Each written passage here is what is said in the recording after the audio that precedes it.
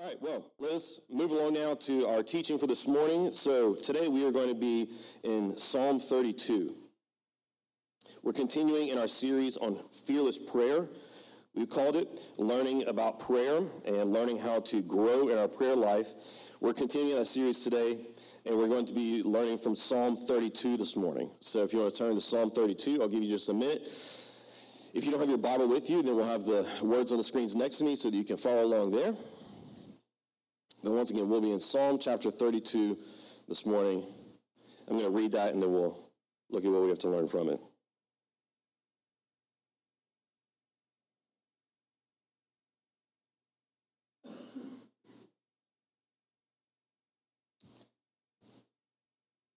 Psalm 32 is where we'll be. I'm going to read the whole psalm. It's not a long one. And then we'll get started.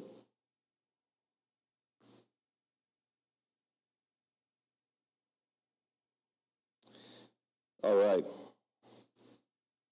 In Psalm 32 in verse 1 it says, "How joyful is the one whose transgression is forgiven, whose sin is covered. How joyful is a person whom the Lord does not charge with iniquity, and in whose spirit there is no deceit. When I kept silent, my bones became brittle, and my groaning all day long.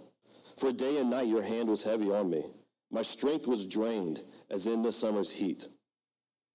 Then I acknowledged my sin to you, and did not conceal my iniquity. I said, I will confess my transgressions to the Lord, and you forgave the guilt of my sin. Therefore, you immediately. When great flood waters came, they will not reach him. You are my hiding place, and you protect me from trouble. You surround me with joyful shouts of deliverance. I will instruct you and show you the way to go. With my eye on you, I will give counsel. Do not be like a horse or mule without understanding, that must be controlled with bit and bridle, or else it will not come near you. Many pains come to the wicked, but the one who trusts in the Lord will have faithful love surrounding him. Be glad in the Lord and rejoice, you righteous ones. Shout for joy, all you upright in heart." Many of us find that our prayer life and our daily time in prayer, when we go before the Lord, is, many of us find it difficult. We find it maybe uninteresting. Maybe even we find it draining. Sometimes we find that our prayer lives are weak and lacking of any power, of any true encounter with God. It's okay for us to admit this because prayer is difficult for many of us, and it doesn't necessarily mean that you're a bad Christian. It just means it's something that we need to grow in, that we need to take to the Lord and learn and grow in the discipline of. It's crucial for us to move beyond weak prayers, to move beyond a prayer life where that lacks any power, that is draining rather than life-giving, because if we are to know God truly, we must know him with more than just our minds. In other words, we need to know more than just propositions about God, but we need to know God experientially. It's similar to, any of your closest friends or a spouse or someone else in your life that you consider to be extraordinarily close to you. You don't just know facts about them, but you know them through the experience of a relationship with them. And we desire to have the true thing be said about our relationship with God. If you just read systematic theologies, if you just read books, if you just hear sermons, and none of the truths that you take in, not that I'm against any of those things, if you guys who know me know that I'm not, but if you just hear those truths and never then bring them into a relationship with God where those truths are experienced and lived out in that relationship with him, then it's just knowing facts about God that don't actually impact your heart. Prayer is where we seek to, prayer and worship are the primary places where we seek to take the truths that we learn about God, right, through theology, through biblical sermons, through our Bible reading and study, where we take those truths of God into our mind and then receive in our heart and live out and experience them in relationship with him. Yet we still find it difficult often. And any true believer, one who loves God and is not satisfied with where they are now, but always wants more of God, any true believer is not going to be content with a weak prayer life. with a prayer life that is draining, with a prayer life that has no daily encounter with God, any true believer is going to desire instead to experience life in prayer. For it to be something that's not draining, but that fills us with life. For it to be something that's not weak, but that strengthens us. For it to not be something that is dull, but that, like I said before, we know is going before the throne of God and experiencing him in our relationship based upon what we've experienced in Christ. And whenever I think about this, I think about Psalm 32. Because Psalm 32 is a psalm, like many others, that is just filled with life. Psalm 32 is filled with joy. It is one of the happiest psalms that you can read truly out of any in the Psalter, right? David writes over and over again of joy and of shouting with joy and rejoicing and happiness. You know, in verse 1, he says, how joyful is the one. Another translation we can say is how blessed, but another way that we can translate that word is how happy is the one. And what he says and what he writes about in this joyfulness and this happiness and this blessedness, if we understand the source of it and how he gets it in this psalm and in this joy that he's getting out of his relationship with God, well, then that's something that can infuse our prayer life. And in fact, the key to moving from weakness to strength and draining to life-giving and dull prayers to ones that are experiencing God, we can learn how to move from the former to the latter in this psalm right here, Psalm 32. What David says here applies to our joyfulness in prayer as well. And so we're going to look at a couple of things. First, we're going to look at what is the obstacle to joyfulness in prayer. We learn here in this psalm. Learn about the way to joyfulness, how we get past the obstacle, what removes it, the way to joyfulness. And then finally, we're going to see what happens whenever we experience it, which is the growth of joyfulness. So let's start with the obstacle to joyfulness. What do you think would be if we were to take a survey of our culture? Not necessarily, I'm not talking about like, yeah, maybe that wasn't a good way to put it. I'm not talking about like a survey of like the population of our culture. But let's say we took a survey of the culture makers and asked for them to fill in the blank. How happy is the one who blank? What do you think would be the answer of our culture? And like I said, especially our culture makers, you know, the influencers and celebrities, the talk show hosts, the radio hosts, the politicians, the leaders, and so on. Our media that we take in. What would be our culture today? What would be our culture's answer to how happy is the one who blank? Joyful differently, and based upon what version you read, you'll see usually it's going to be translated either blessed, happy, or joyful. And so, what would be our culture's answer to that question? How happy is the one who blank? What do you think our culture would say? Maybe they'll say, how happy who has a lot of things, who has a lot of money in the bank. They got a lot of money saved up, and they've got the best new vehicles and the biggest houses and the nicest clothing and so on. Maybe that'll be one of the answers of our culture. Maybe one of the answers of our culture would be, how happy is the one who has the finest experiences? Maybe that is the most luxurious of food and drink, or the finest of vacations and most adventurous of trips to go on. Maybe our culture would say, you know, how most greatly express themselves. And so however greatly you can express whatever your identity is and how you want people to see yourself, they would say that is going to be the happiest person. You know, we can think there's so many different answers that we can infer from just on a daily basis. What we hear and what we see on social media, on television media, on the radios and podcasts, we're constantly being told, here's the way to a happy life. How happy is the one who blank? There's a lot of different things that I think we could imagine our culture saying, because so much exists in our modern world to make us happy. Think about all of the different things that we have available to us today, constantly pushed on us today, or things that we even carry around in our pockets all the time that exist to make us happy. They're not just tools of utility. You know, we don't just have them, but we have them because they are filled with promises of this and that will make you happy. Our entertainment industry is here especially in America. We have this humongous entertainment industry that's offering us endless amounts of content and opportunities to be entertained to make us happy. We have food, drinks, festivals, vacations, drugs, etc., all that are promising to make us happy. Why? Why do we have so much today in media and in experiences and in substances that are all there to say, here's how you can be happy? It's an obvious answer. We don't need to overthink it. It's because life is hard. It's because life is hard, life is difficult, and if we're honest, usually the normal state of life is that it's difficult and we're not all that happy.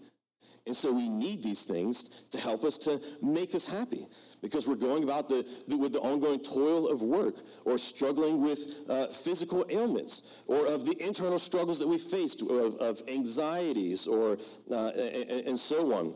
We struggle with conflict in relationships, conflict at work. We struggle with the anxieties of what's being told to us by the national media all the time, and affairs in politics and global affairs and so on. We're given, and we have things available to us. Why? It's obvious. Because life is hard. And because without all these things, usually the normal state of life would be misery. Now let's ask another follow-up question, which is why? So why do we have all these things? It's because life is hard. But why is life so hard? This is a crucial question that needs to be answered. Because the way that you answer that question of why is life so hard, another way that we can phrase that question is, what is wrong with the world? What is wrong with the world that causes it to be a state where human life is one that is normally described as one of difficulty and misery rather than happiness and joy, right? Or of pleasure. What is wrong with the world? What is wrong with our culture or society that causes it to be in this state? The way that you answer that question will determine so much in your life, in the way that you live out your life, in the way that you make decisions about your relationships, and the way that you make decisions about what you will stay committed to and what you will not stay committed to, and the way that you will pursue your career, the way that you will establish your home, the way that you will set up for your future, and so on. What you decide to do with your time right now, what you decide to do with your money, and that question, what is wrong with the world, will lead to forming your entire life. Because wrapped up in that question is one of the fundamental questions and answers that shapes a worldview. In other words, that shapes and determines what is the fundamental beliefs that I hold and live by. What are my fundamental, we might say, religious beliefs? And so, once again, consider, what does our culture tell us? Here's how you become happy. You get these things, or you get these kind of experiences, whether they're trips or sexual experiences or whatever else, or you express yourself in this way, or you use these substances, and then that will make you happy. What can we infer that the world is telling us about? What is the issue that is wrong with the world that we need to have solved? Whenever I think about it, you can usually boil down what our culture's solution to everything in pills and politicians. If you're unhappy, it can usually be fixed, our culture will tell you, with either a pill or a politician. In other words, the problem with the world around us and what makes life so difficult, what makes life hard, is not so much any moral responsibility that you and I hold. It's always something that is outside of our control. It's just a physiological issue that we can fix with a pill. I'm not totally against helpful drugs that can help real mental health issues. So I don't want you guys to think that. Okay, but there certainly can be an overuse of those things, right? Okay, so it's to address. Or, it's something control. It's just the way that our culture is holding you back from really being your true self. And so you need to be liberated from that to express your true self. Or there's always a politician who's willing to swoop in to and say, you know what, you're unhappy because of that party and because of those people, because of those policies, and I'm here to fix it. What is wrong with the world is something that is always outside of our control, and it's something that is always can be fixed with something that is not a moral change within ourselves. How does the Bible answer the question? The Bible answers the question we can see in Psalm 32, whenever we ask, well, how does the Bible fill in the blank for how happy is the one who? David tells us, how joyful is the one whose transgression is forgiven. In that statement, we have our answer. It says, how happy, how joyful is the one whose transgression is forgiven, whose sin is covered. You see, because the happiest man or woman is going to be that man or woman who has been freed from what makes them miserable, from what causes and what contributes to the misery and the difficulties of life. Once again, we have to ask, what is the beneath? What makes life difficult and miserable and creates the conflicts and the issues that we face? Is it something that can be solved with a politician or a pill or just a little bit more entertainment? The Bible says no. What causes our misery is not something that is out there primarily, but it's something that is within our hearts, and that is sin. That is transgression. The primary problem to our misery and what holds us back from experiencing joy is sin in our hearts. In fact, to say that, it's not just, sin is not just the reason for my own personal struggles, whatever kind of struggles they might be, but sin is also the reason for all of the problems that we see in our world today. Sin is the reason for the problems that we see of brokenness in communities, of neighborhoods and different demographics that are struggling and broken, right? And there's sickness within those cultures and societies. We say fundamentally sin is what is causing that. And we are just seeing sin manifest in all these different ways. Even when we look at global or political affairs, as Christians, we say the fundamental primary issue is sin in the world that must be dealt with and covered by God before we can make any real change. Now, that's not to say that there are other things in life as well that can be dealt with on more superficial levels, but as Christians, once again, we say that the fundamental issue beneath them all, if we want to seek any real change, we have to address what is the root of it all, and that is sin, which is why David says, how joyful is the one whose sins are forgiven, whose transgression is forgiven, whose sin is covered. How joyful is a person, he says in verse 2, whom the Lord does not charge with iniquity. That is the secret. That is the key. You see, it's not, once again, what our culture typically identifies. The Bible says it is sin. The Bible recognizes, the Christian worldview affirms that it is unrighteousness, that it is sin that produces misery, difficulty, unhappiness, and even hopelessness or despair in our world. And so, our first point is this. What is the obstacle to joyfulness? It is sin. Sin is the obstacle to experiencing joy in prayer. Because like I said before, this series is about prayer, and I think whenever we look at a psalm, we can take what David says and then apply it to our focus in prayer. Why do we experience a lack of life? Why do we experience a lack of power and we have weakness in our prayers? There's no true encounter with God. Friends, we need to recognize that the issue might be indwelling sin in our heart that we have left covered, that we have left hidden, that we have remained silent about and have not brought before the Lord so that he can forgive those transgressions. Any sin that is in our life that is not and remove it so that he can, as it says here in this verse, cover it, that between us and God. If you want to be someone who experiences God, if you want to be someone who knows God deeply, relationally, if we want to have a church that knows deeply, relationally, then we must be a people, and we must be a church that sin. Sin will keep an obstacle between you and God. Now, some of us in here might not know anything else than having that obstacle because you have not yet submitted to God as your Lord and as your Savior. If you are wrestling with despair, if you are wrestling with the dissatisfaction that comes in life, no matter how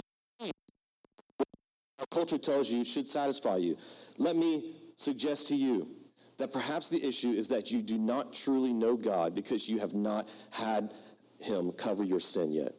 Remove that sin so you can know him and then receive what is the true source of joy, which is relationship with God.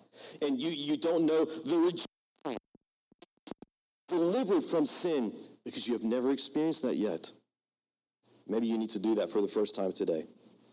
Christians, you know often how miserable you are because you have been hiding your sin from God, because you have something to compare it to. You have to the joy of where you've been before, wherever you didn't hide your sin, wherever you brought it before the Lord, and your heart thought that God receives me, accepts me, and he washes me clean. Oh, how much joy, how much happiness.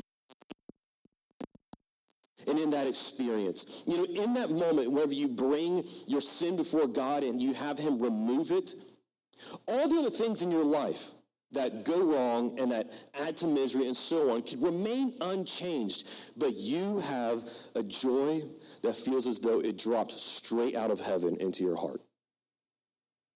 You can still have physical ailments that need healing. You can still have a job you hate. You can still have conflicts with neighbors or family, right? You can still have all these other problems. But in prayer, whenever you bring that sin before the Lord and he washes it clean, and you experience the warmth of what David describes here, where he talks about the faithful love of God surrounding you, there's nothing to compare that to. The joy of healing, the joy of a full bank account, the joy of a full pantry, or of conflicts being resolved, even how good those things are, they don't compare to that heavenly joy you experience when you know God and your sins being forgiven. Guys, the obstacle to joy and the obstacle to joyfulness in prayer and power in prayer and experiencing a prayer life that is life-giving and filling is our sin. And so what this means is that you must confess the sin that you find in your heart and life. Confess the sin that you find in your heart and life. You need to remind yourself and look at Scripture and be reminded that we serve a God who is rich in mercy. We serve a God who is infinite in grace. We serve a God for whom, whenever we are in covenant with him, we have steadfast love. You know what that means? That covenantal love? It's love that cannot be taken away. And so why would I hide my sin? Even if I've been walking with the Lord for 5 years, 10 years, 50 years, and I recognize once again, oh no, I have sin in my heart. I have been giving into temptation. I've been serving idols. I recognize that sin. Even after 50 years of walking with the Lord and having to repent over and over again, his love is not breakable for you. He is still rich in mercy, and he is still ready to receive your confession. So don't hide it from him. Confess the sin, all the sin that you find in your heart, in your mind, in your life. Bring it before him. Don't delay. I love that it says in verse 6, let everyone who is faithful pray to you immediately. Bring it to him immediately. Anytime that you are tempted to hold it back and wait, anytime that you're cautious to bring that sin before him, that is the devil. That is the enemy trying to speak into your mind that, oh, he cannot hear this one. Oh, he cannot forgive this one. Oh, he cannot hear this confession again. Whenever you experience that that resistance holding you back, go to the word, go to Psalm 32:6. Therefore, let everyone who is faithful pray to you immediately. Don't hold back. Don't delay. Now, if we go to God in prayer, what will God do if we confess our sin? What will he do if we confess our sin? I know it might seem obvious, but I want us to really see this clearly and intentionally. What will he do if we confess our sin? We see it here in Psalm 32. In verses 1 and 2, it tells us what he will do. It says, how joyful is one whose transgression is forgiven. If you confess your sin, he will remove your transgression. That means breaking of his law. He will remove that from you. It says, whose sin is covered. That shamefulness that you don't want to be seen by God, that which you are ashamed of, that you feel guilty over, that you don't want to be seen by others, it says he will cover that shame. It's the idea of the shame of being naked and exposed. You know, have you ever had, I think almost everyone, you have one of those dreams, right, where all of a sudden, like, you're just not wearing pants. And the entire dream, you're running around trying to find pants, and you're at work, and you're like, oh God, I don't have pants on, and then you're just running around, and you can't find pants, and it doesn't make any sense. Have any of you guys ever had that? Maybe it's just me. Like, you ever had that dream before? What is that? It's that dream is our subconscious while we're at sleep, working out the experience of fear of being exposed.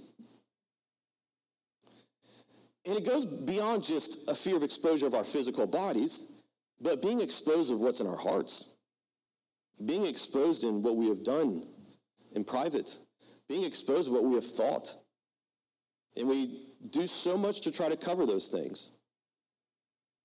But when we confess our sin, it says that God covers it. He covers that shame. He covers that nakedness. In verse 2, it says, how joyful is the person whom the Lord does not charge with iniquity. This is language of accounting. You know, if you are owed a debt, that debt is charged to your account.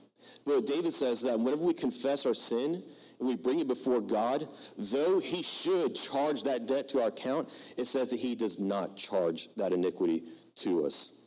We can read about this similarly in Colossians 2:14. In Colossians 2:14, Paul wrote, he erased the certificate of debt. Once again, this accounting term, this idea that we owe this unpayable debt before the Lord, but whenever we confess our sin before him, he erases this certificate of debt with its obligations that was against us and opposed to us. And it has been taken away by nailing it to the cross. That debt that was charged to our account, and as Paul says, and all the obligations opposed to us with that debt. In the gospel, God takes that charge on our account, he removes it, and he places it on Jesus' account. He nails it to Jesus' cross, and Jesus pays that debt that was mine. Similarly, in Romans chapter 4, in Romans chapter 4, verses 6 through 8, Paul actually quotes Psalm 32. He says, likewise, David also speaks of the blessing of the person to whom God credits righteousness apart from works. He quotes these passages. He says, blessed are those whose lawless acts are forgiven and whose sins are covered. Blessed is the person the Lord will never charge with sin. That's Paul's own, Paul probably had the whole Old Testament memorized. And so if you ever read Paul quoting the Old Testament and the wording is slightly different than what you actually go back and read, like in this case here, it's because he had it memorized, right? And so he's speaking it from memory, and so sometimes you like slightly change a word here and there, but you're saying the same thing, right? Isn't that cool? So he changes it and says, lawless acts are forgiven. Sins are covered. He says, the Lord will never charge the person with sin who brings their sin before him. And he comments on this as David speaking of the person whom, whenever we bring our sin before God, it's not just that God removes the charge on our account, but listen to what Paul says. God credits righteousness apart from works. Whenever we bring our sin before God, he removes the debt that was charged to our account, but then we receive something. He removes that debt, and then we receive a deposit in our account. You know what that is? Paul says, righteousness. How do we get it? He says, it's apart from works. The righteousness that we receive deposited into our account. That righteousness, that means favor with God. That means relationship with God. That means acceptability before God. We receive that charge to our account because it was removed from Christ on the cross, and he received our debt. He received our debt and paid for it. And the righteousness of Jesus Christ that he earned because of his obedience to the Father is then charged to our account. We receive his righteousness that we did not earn, that we did not work for, but is given to us as a gift based upon the accomplished work of Jesus Christ. What will happen when we confess our sin before God? He will lift our sin from us. He will cover our nakedness and shame, and he will apply the righteousness of Jesus Christ to our account, our life. Now, earlier I spent a little bit of time criticizing our culture's answers to what is the fundamental problem of life, criticizing what our society and culture might say, and they might respond to what I've just said, whenever they hear it, by saying, well, you're just offering another psychological trick.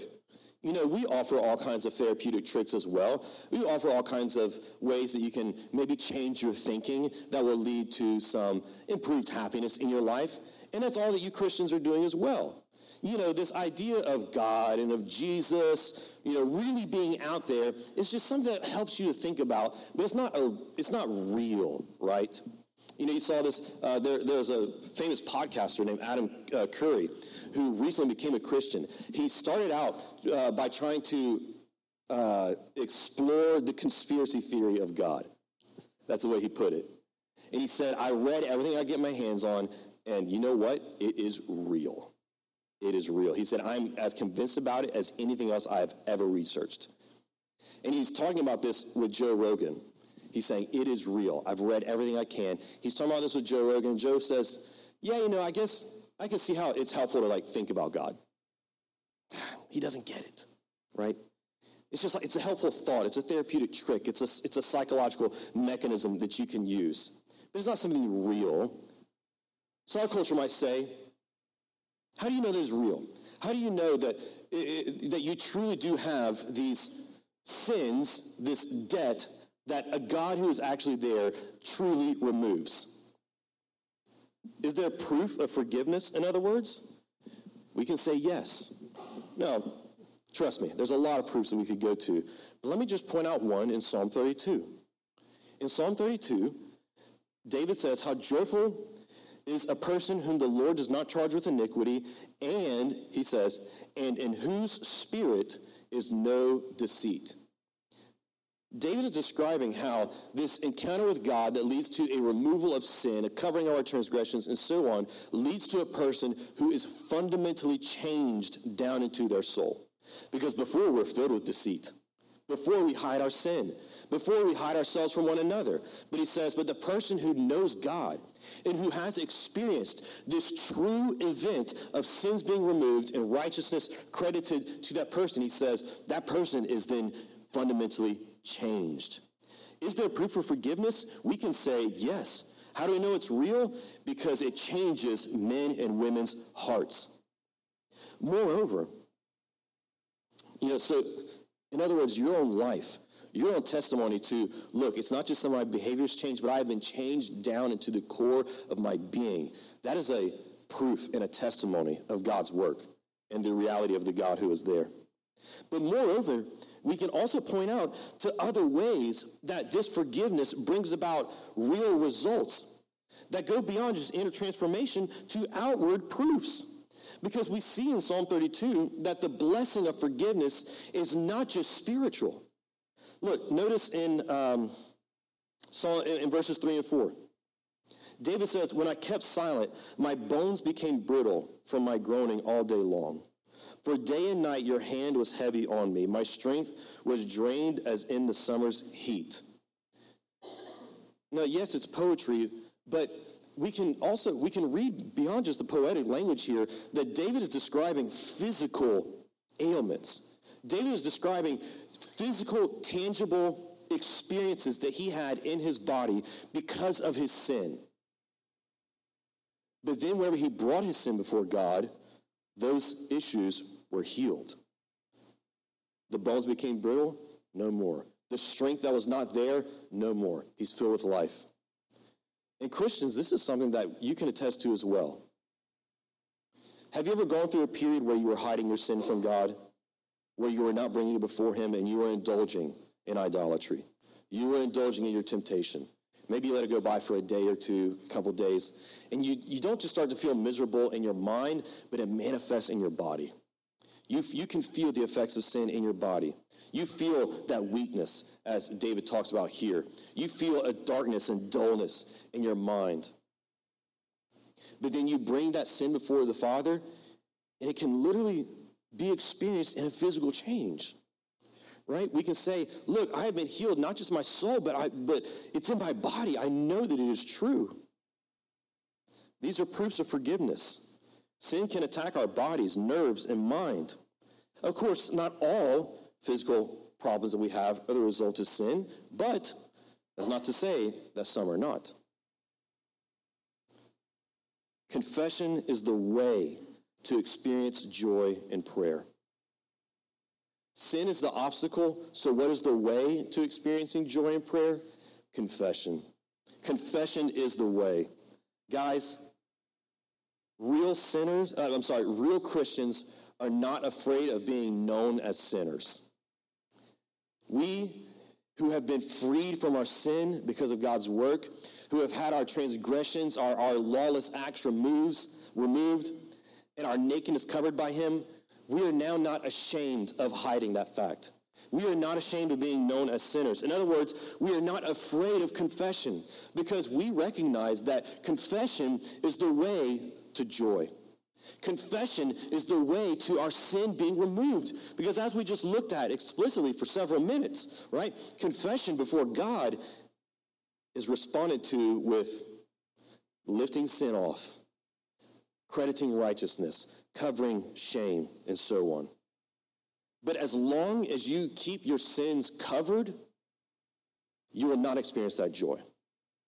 And in fact, the longer that you keep your sins covered, one day God will uncover them. If you decide to keep your sins covered and to not bring them before God and to not repent and submit to him and obey him and experience the gift that he gives, then one day God will uncover those sins in his eternal punishment. But we have the hope of life and of forgiveness and of grace offered to us in Jesus Christ. Those who keep their sin covered, God will uncover it.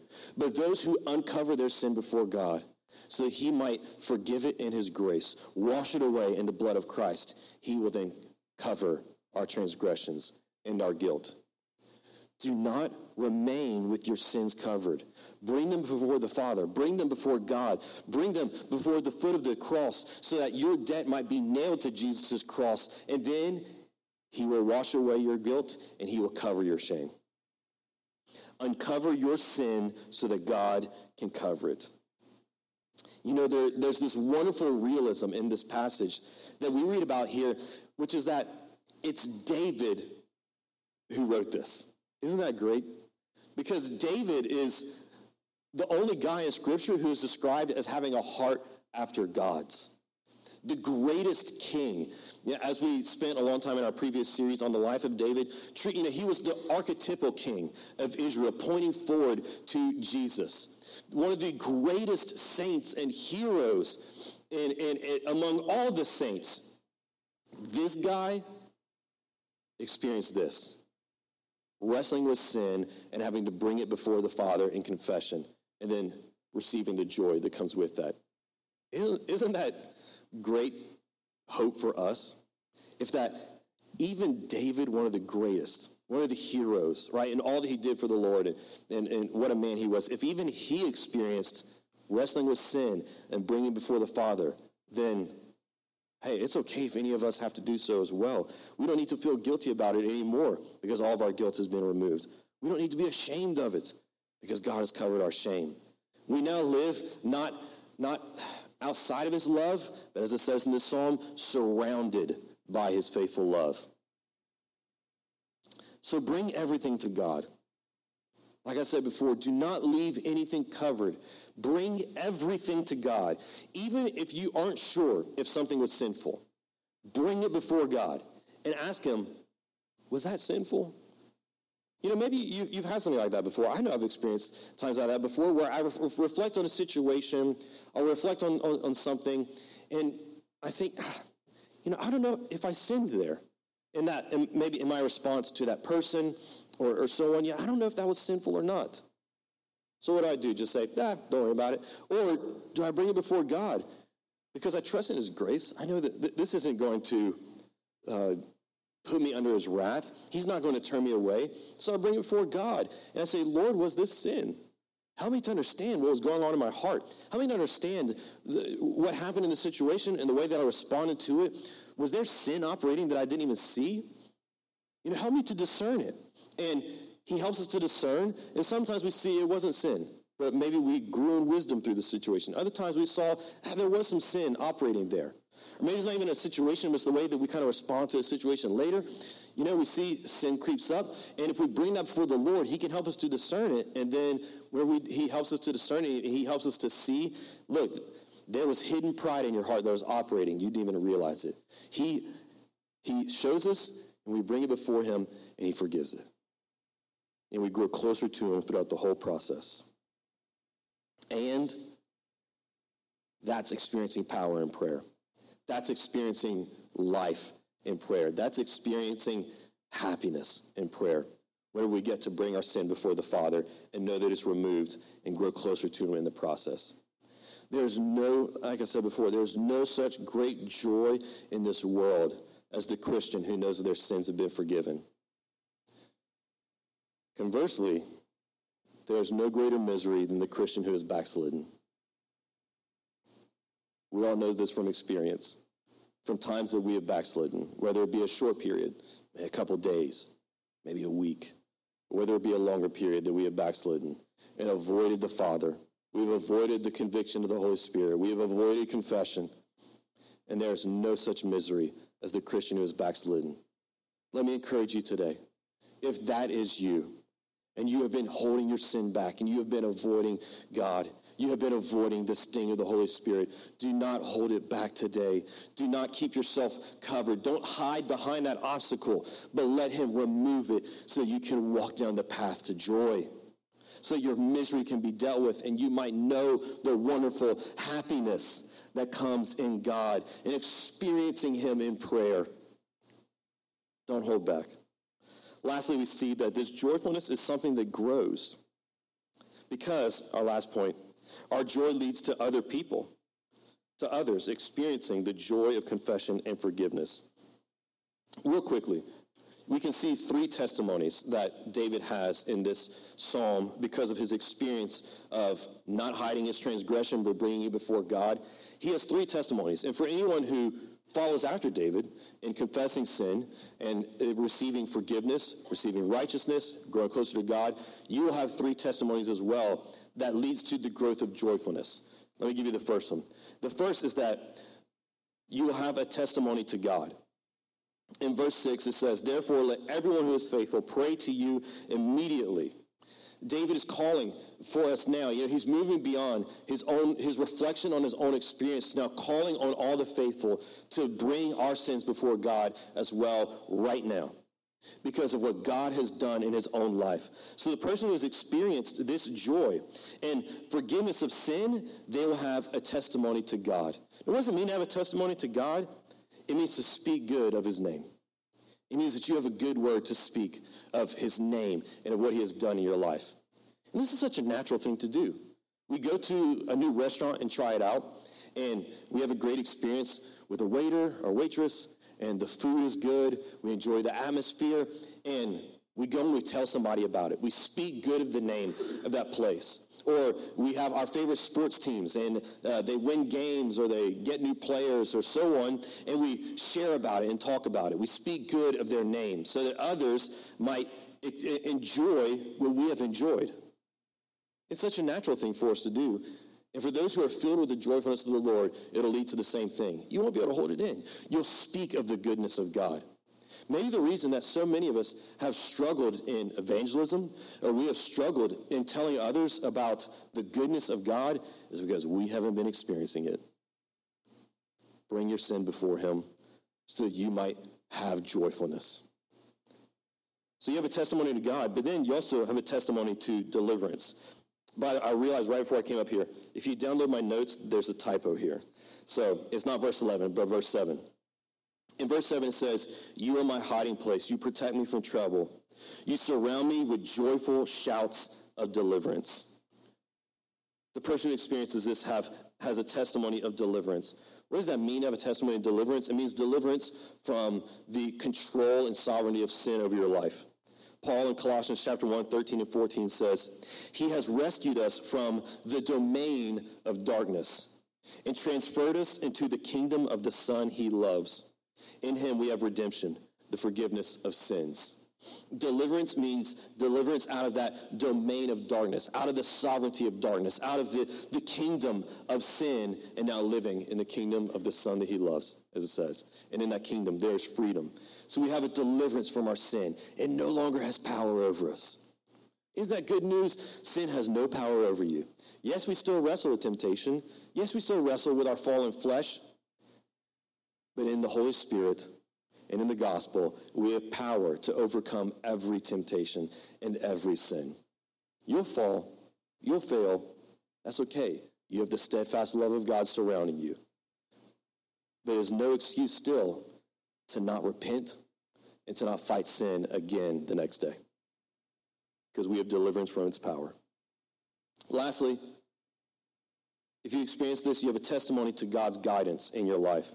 In verses 8 and 9, so this psalm moves from David speaking, and then in 8 and 9, it moves from David being the speaker to God being the speaker. So it's important to understand that. It moves from 8 and 9 to God being the speaker. The Lord says, "I will instruct you and show you the way to go with my eye on you. I will give counsel. Do not be like a mule or a horse or a mule without understanding." The Lord guides us in our life now. And this is something that is incredibly practical. Whenever we know God, whenever we bring our sin before him in prayer, and we bathe all of our activities of life in prayer, well, then he now guides us. As I said before, even if you don't know if something is sinful or not, you can bring that before him. If you are wrestling with a decision, especially if you're wrestling with an ethical decision, you can bring that before the Lord, and he guides us, he says. He instructs us, and he shows us the way to go. This is incredibly practical. We face ethical problems all the time, in our marriages or in our workplaces, in our schools. We face all kinds of decisions that we have to make that are ethical. Maybe sometimes they're not ethical, but they're just practical decisions. And for the one who knows God, because there is no obstacle of sin, he instructs you and he shows you the way to go. He guides you. There's guidance for us. It's incredible. It's practical. But it tells us, he says, do not be like a horse or a mule that needs to have a bridle in its mouth. This guidance that comes from God here, it's something that has to be participated in. So don't resist him. Don't fight against him. Don't ignore him, but go to him seeking guidance, being obedient and ready to follow him. Let's pray. Lord, we come for you now. We ask that you would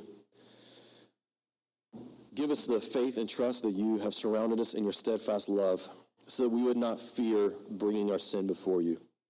Father, with the help of your Holy Spirit this morning, help us to uncover our sin so that you might cover it, and that we will then experience the joy of forgiveness. We pray this in your name. Amen.